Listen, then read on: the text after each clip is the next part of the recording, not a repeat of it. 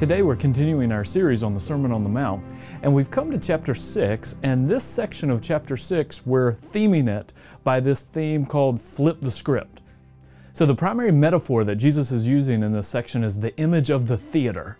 And so he's going to tell us, don't do these three things like you're performing on stage. You're not an actor performing these things.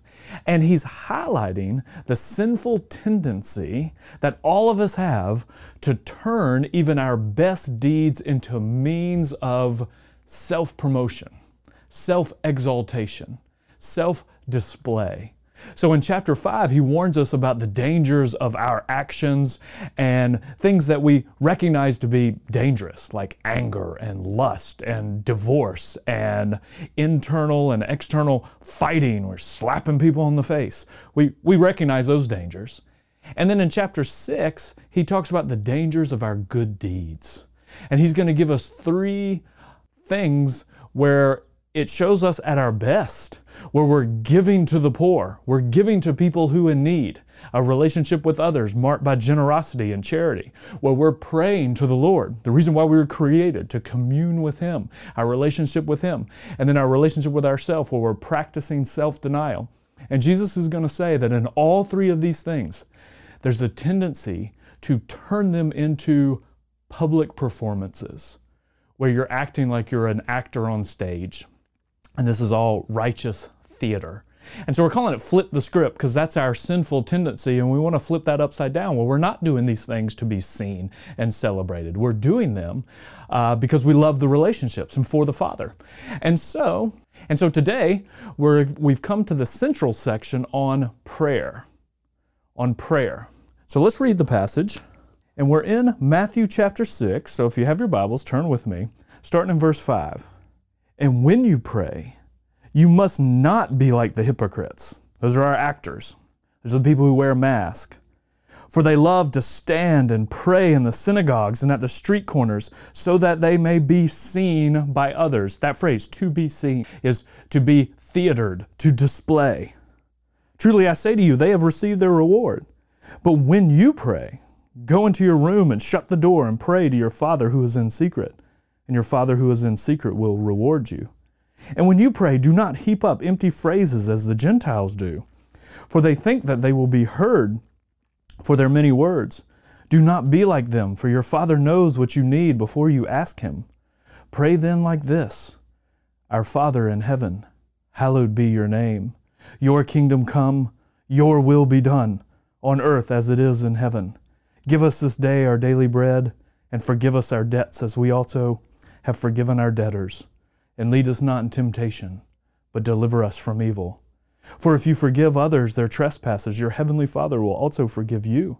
But if you do not forgive others their trespasses, neither will your Father forgive you your trespasses. And so today there's three things I want us to see about prayer: the power of prayer, the problem of prayer, and the point of prayer. So let's start with the power. So the power of prayer. The personal power. See, all of us need this desperately. We need this personally. There's a reason that prayer stands at the very center of the Sermon on the Mount. Matthew has skillfully crafted the sermon in a very intentional way, and this section on prayer is at the very heart of the sermon. It's the center. There's 116 verses before it, 114 verses after it. It's right at the heart. And this section on prayer, the Lord's Prayer, is a masterpiece of profound simplicity. Children can memorize it, and you can say it slowly in less than a minute, but we must not let the simplicity fool us. The effects of this prayer can be utterly life-transforming. They can transform the way you think, the way you see the world, the way you live, the way you act. In fact, in this prayer, we find the key to everything that we need to know and be.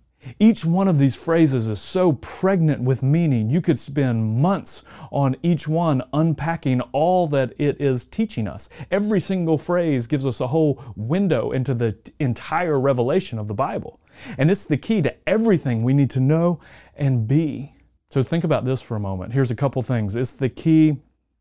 So here are 4 things that is the key for you knowing and becoming. Prayer in general, and this prayer specifically, is one of the keys to just knowing who you are and developing knowledge of yourself. It's only in prayer that you can begin to know who you truly are. One of our modern fallacies is that we think we are the expert on us, but the reality is that our heart is deceptive and desperately wicked. Who can know it? We all live in a profound state of self-delusion. And without real, deep, biblically saturated prayer, we'll always be self-deluded. We'll live a delusion. And it's only through prayer that you begin to see who you really are. But it's also only through prayer that you can begin to really change.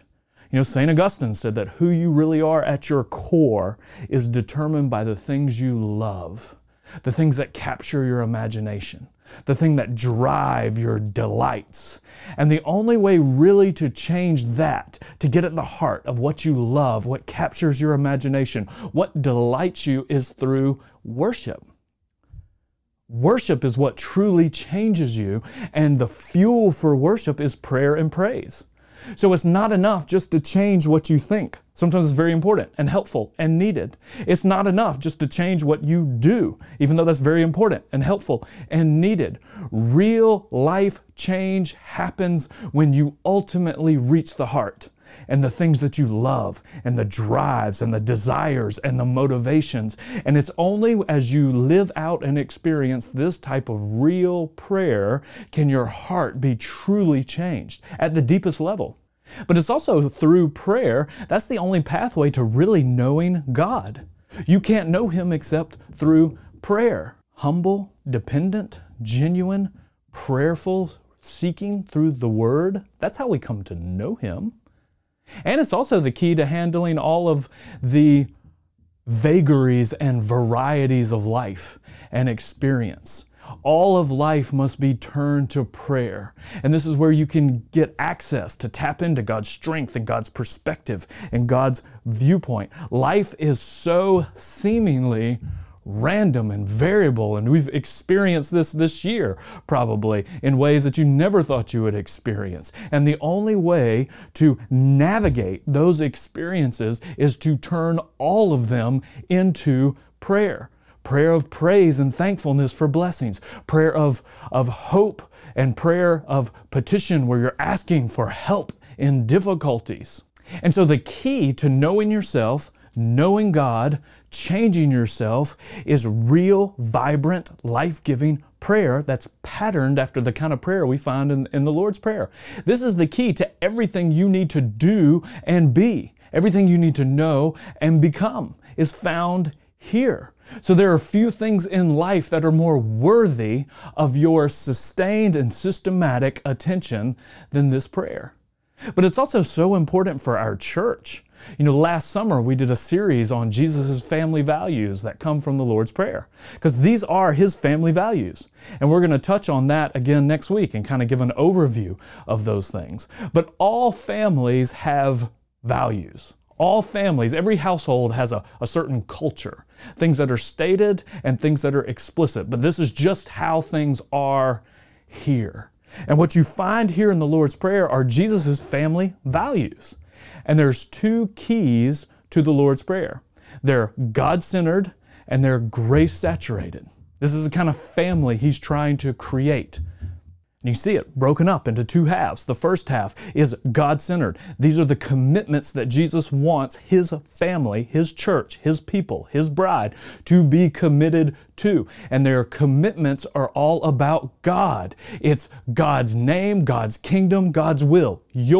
Your name, your kingdom, your will. They exist to worship and hallow His name. That's what worship is all about. That's why we exist, to worship His name, to hallow it, to honor it, to bring glory. That's worship. Kingdom is His work, what He came to bring and to do, to expand His kingdom. That's His work. And then His will flows right into that. So the family values they are committed to honoring His name, to expanding His kingdom and doing His will. It's not our name, our kingdom, and our will that we're committed to. We are committed to His name, His kingdom, His will. Those are the commitments.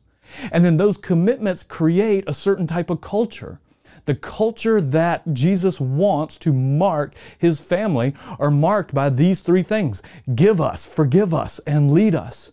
Give us our daily bread, a culture of joyful dependency where we're dependent on Him for all things, even our daily bread. And then we share it. It's give us our daily bread. This is hospitality, a culture that's marked by generosity and dependence and hospitality. And then forgive us. Forgive us our sins. This is a community of people that are committed to relational reconciliation. The type of reconciliation we're committed to is all relational brokenness. That's real reconciliation.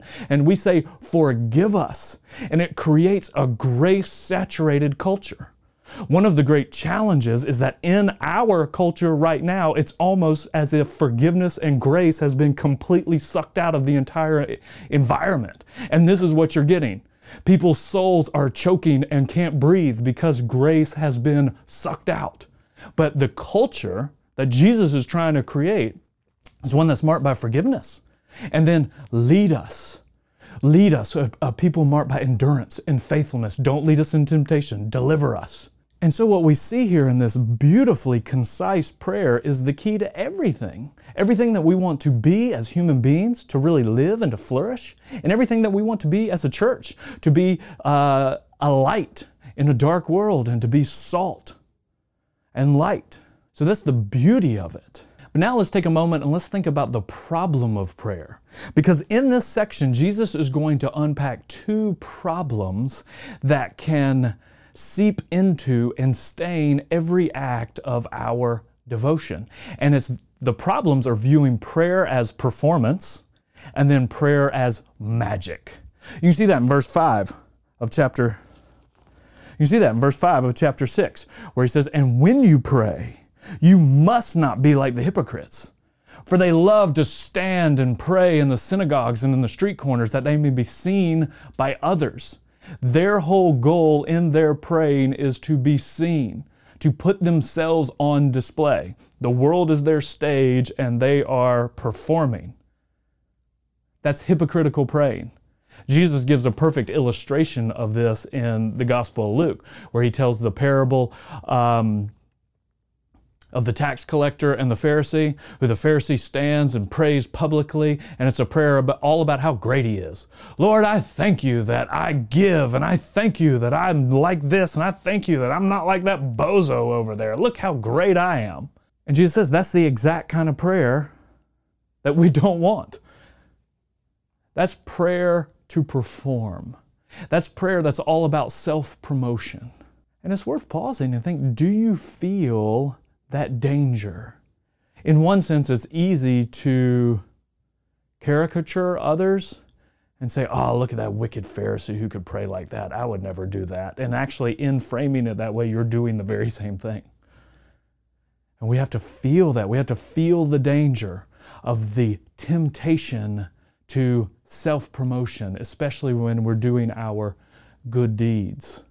So it's worth thinking about in what area of your life. It may not be the area of prayer, but there is some area of your life that you're very tempted to self-exaltation and self-promotion. That's one of the dangers, prayer as performance. But the other is prayer as magic. He says, don't pray like the Gentiles. Look what they do in verse 6. It says, "And when you pray, do not heap up empty phrases like the Gentiles do, for they think that they will be heard for their many words. Don't be like them, for your Father knows what you need before you ask Him." So see, they assume that the power of their prayer lies in themselves, in the phrases they heap up, in their technique, in their performance. They kind of assume that prayer is kind of like magic, and prayer is like their magic wand, and if they can just cast the spell right and say the right words, that prayer is some type of magical little thing where they can and manipulate God to do whatever it is that they want Him to do. That it's magical. Hocus pocus. They're spiritual wizards. And what they're actually doing is seeking to manipulate God, trying to get him to do what it is they want. Try and control them. And Jesus says that's not real prayer either. That's the problem of prayer. That's not what it's about. And so it's worth pausing and just asking yourself. See, here, Jesus assumes that you pray. He's assuming that we pray. But is that a safe assumption? Do you pray? And then where do you feel the danger to display, to put yourself on display? For his audience, one of the primary dangers was in their spiritual disciplines. That may not be a danger for you. It may be somewhere else. But there's the danger. And then notice what Jesus says. The solution is you go into the closet, the inner room, the storehouse. That little word for the inner room or storehouse or closet is actually, literally, it's the storeroom. It would have been the only room in a Palestinian first century kind of peasant home that had a lock. And it was where you would have kept all of your food, your valuables. It would have been a small little room. And what's so interesting here is what Jesus is saying is you have to go to great lengths to get to the place where you can block out all of the distractions. See, the problem with the Gentiles is that their lips were moving, they were saying all types of things, but their mind was not engaged. And this is an incredible question for us. Where can we go to block out the distractions so we can focus? I know one of our problems in the modern world is we don't just have distractions all out here, but we have a lot of distractions in here. And I've got a number of books over here that talk about the way our technology and things like our phones, hold on, let me check something how things like always checking our phones have caused us to be unable to block out distractions and focus. And you've experienced this. I experienced this. There'll be times where I'm sitting down to read and I'll snap myself out because I've just gone through 3 pages and have no idea what I've just read. I'm thinking, what is wrong with you? Or the other day, we had family over and we were watching the football game and I was sitting there watching it for probably 12 minutes. And then somebody came over and said, "What's the score?" And I thought, I have no idea. Like, what is wrong with you? You are sitting here watching it for 12 minutes and don't even know what the score is because we're so distracted and we can have so much going on in our mind. But what Jesus is saying is you have to find a way, if you're going to experience real prayer, is get to a place, both mentally and physically, where you can block out the distractions. So what will that mean for you? What could your place be? How can you fight to block out the distractions? That's one of the main problems with prayer. But now let's think about the third thing, the point of prayer. Because the problem that the hypocrites and the Gentiles have here is that they think that the point of prayer is to build up their reputation so that they can be celebrated by people, or the point is to manipulate God, to have some type of spiritual system where you can manipulate Him and get what you want. And if you can give the right incantations, then it'll magically happen for you the way you think things should. And what Jesus is pushing us towards here, in this whole section, is that that's not the point. The point of prayer is relationship. It's a relationship with your Father. The point is that you are sons and you are daughters with the Father, and you have brothers and sisters. That's why it's our Father. A new relationship vertically and new relationship horizontally. And let's think for a minute just about those 2 phrases. Your Father sees. He sees when you go into your inner room. Your Father knows. Maybe that idea that you can go into the closet, into the storeroom, and that becomes a place where you can encounter the living Lord might have been one of the most radical things that Jesus says here.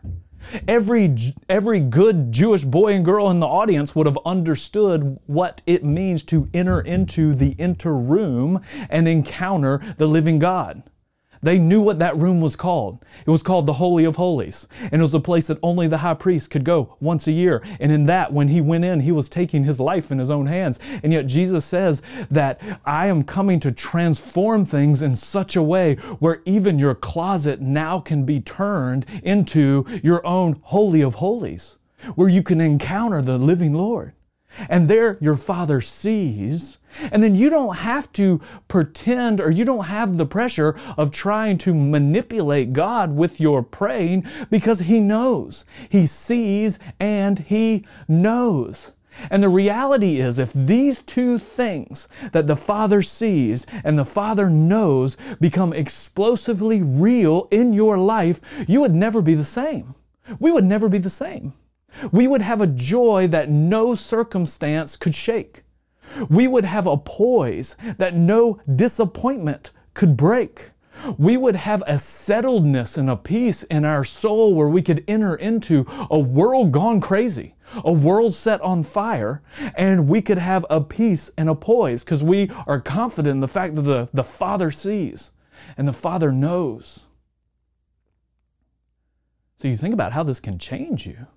I mean, this can change you because it can usher you into the type of freedom that sons have, not slaves. And you can view God, as we saw last week, not as a boss, but as a father. And you can rest secure. And when you do, everything changes. Because what it means, if God is your Father and He sees and He knows, it means that in many ways it doesn't really matter what other people see or think. Jesus in this whole section is saying, don't worry so much about performing for people. Don't worry about what they think. So He's liberating us, saying it doesn't matter what your boss thinks about you. It doesn't matter if somebody at work slices up your reputation. It doesn't matter if your kids don't get the grade or don't make the team. It doesn't matter if you have a chronic ailment and can never get over it. It doesn't matter if all your hopes seem like they've been deferred or put on hold. It doesn't matter if you put on 10 pounds and can't fit into your high school jeans. It doesn't matter. It doesn't matter what people see or say. It just matters that He sees and He knows. And you might say, well, at this season, in this time, if He sees and knows, He knows and sees that I'm struggling. This is hard. I'm frustrated. I'm disappointed. I'm depressed. I'm anxious. I'm angry. How can God still be pleased with me or love me even though I'm struggling? If you just think about it, isn't that what loving parents do? I mean, when loving parents see one of their children who's hurting and struggling and anxious and angry and all of these things, their hearts go out to them even more. I know it's a line we've heard, and I can't remember exactly who said it, but they said that as soon as you have children, you'll forever be only as happy as your saddest child. Because as a parent, your heart is so intertwined with them, you'll never be happier than your saddest child. And if you think about it, even if you have a great boss and you're really struggling, I mean, at some point, they're going to have to let you go. It's just the reality of economics. But if you have a great parent and you're really struggling, and even if they have to exercise tough love on you, they'll never let you go. And that's such a securing, freeing thought. Or if you think about there's something in your life where you lack today, and you're discouraged or disappointed because you haven't experienced something you hoped for or haven't received something you desired. Maybe He's being a good father and He sees and He knows. Maybe He's loving you. Maybe He knows that it's not safe to give you this thing that your heart so desires. You know, it's kind of like one of my sons has really been asking for a lightsaber, and fortunately those don't exist. But if they do, I don't think I'd give it to him, because I don't think it would be safe for him or anyone else in the family. So sometimes as God withholds things for us and it's for our good. Or sometimes we ask and He gives us something else because He knows. And what the Holy Spirit intends to do through this prayer is to make all of the truths explosively real in our life. And I think if we're honest, when we look at our own prayer life, I think we would all admit that we're settling for far too little.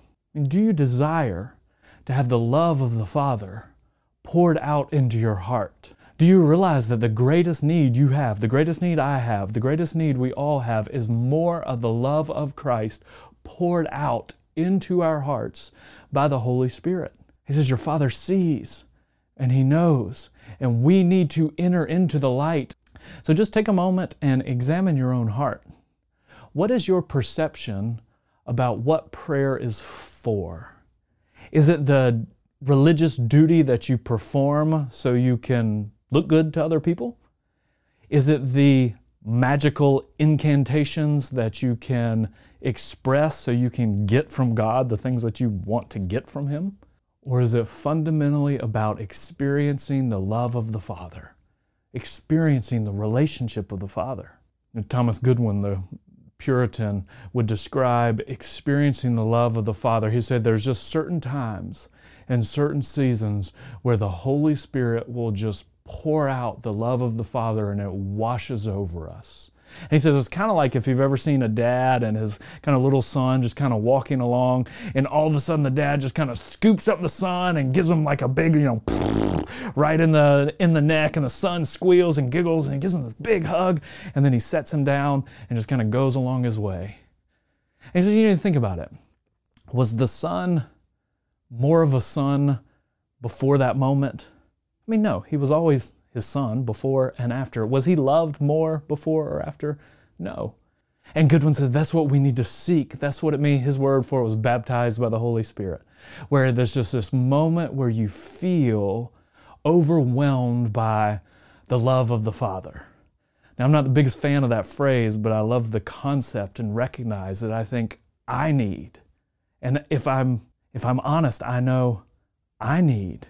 And I'm willing to bet that many of you also need at this moment just to feel that the Father sees and He knows and He loves. You know, this quote that's always both humbled and challenged me from Charles Spurgeon, who talked about his Monday night prayer meetings. Those were his favorite meetings of his church. Charles Spurgeon, one of the great Baptist pastors from the 19th century. And Monday night they would have these huge prayer meetings. And looking back on those towards the end of his life, he said this.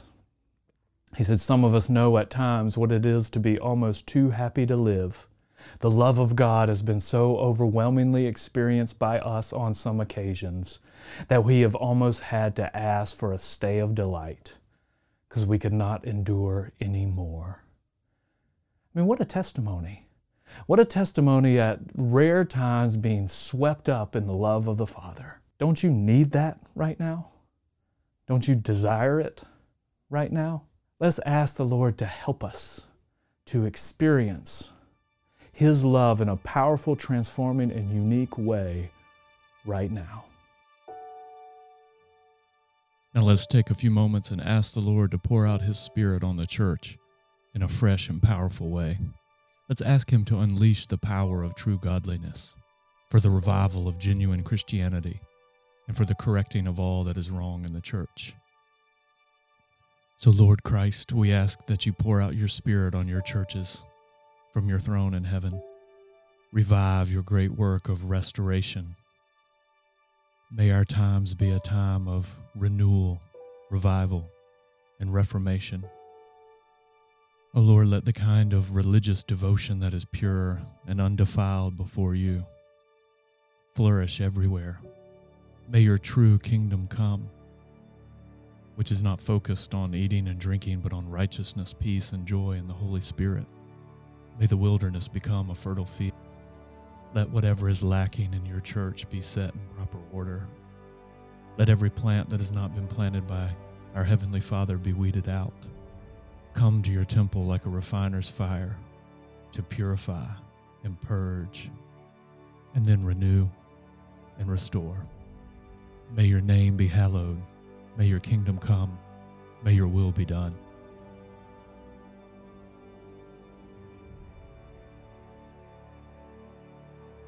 And now let us ask the Lord to send relief to those churches suffering under oppression throughout the world. Let's ask Him to provide support, comfort, and deliverance for everyone who is being persecuted for righteousness' sake. O Lord, help us to identify with those who are suffering and imprisoned for the testimony of Jesus, as though we were in prison with Him. Let us be as one with those who suffer. Remember that we are a part of one body, and that body is being abused. Send them relief from heaven above. Deliver your saints from the hateful enemies. Bring them out into an expansive place where your blessing abounds. O Lord, awake with your mighty arm. Stir yourself and show your strength. Intervene on their behalf. Strengthen the patience and faith of your suffering saints. Enable them to live in hope and wait for your salvation. Do not let them give way to discouragement or despair. Hear their cry when they cry to you. Sustain them and renew them. Foster in all of them endurance. And even though their outer man is wasting away, renew the inner self day by day. For yours is the kingdom, the power, and the glory, now and forever. Amen.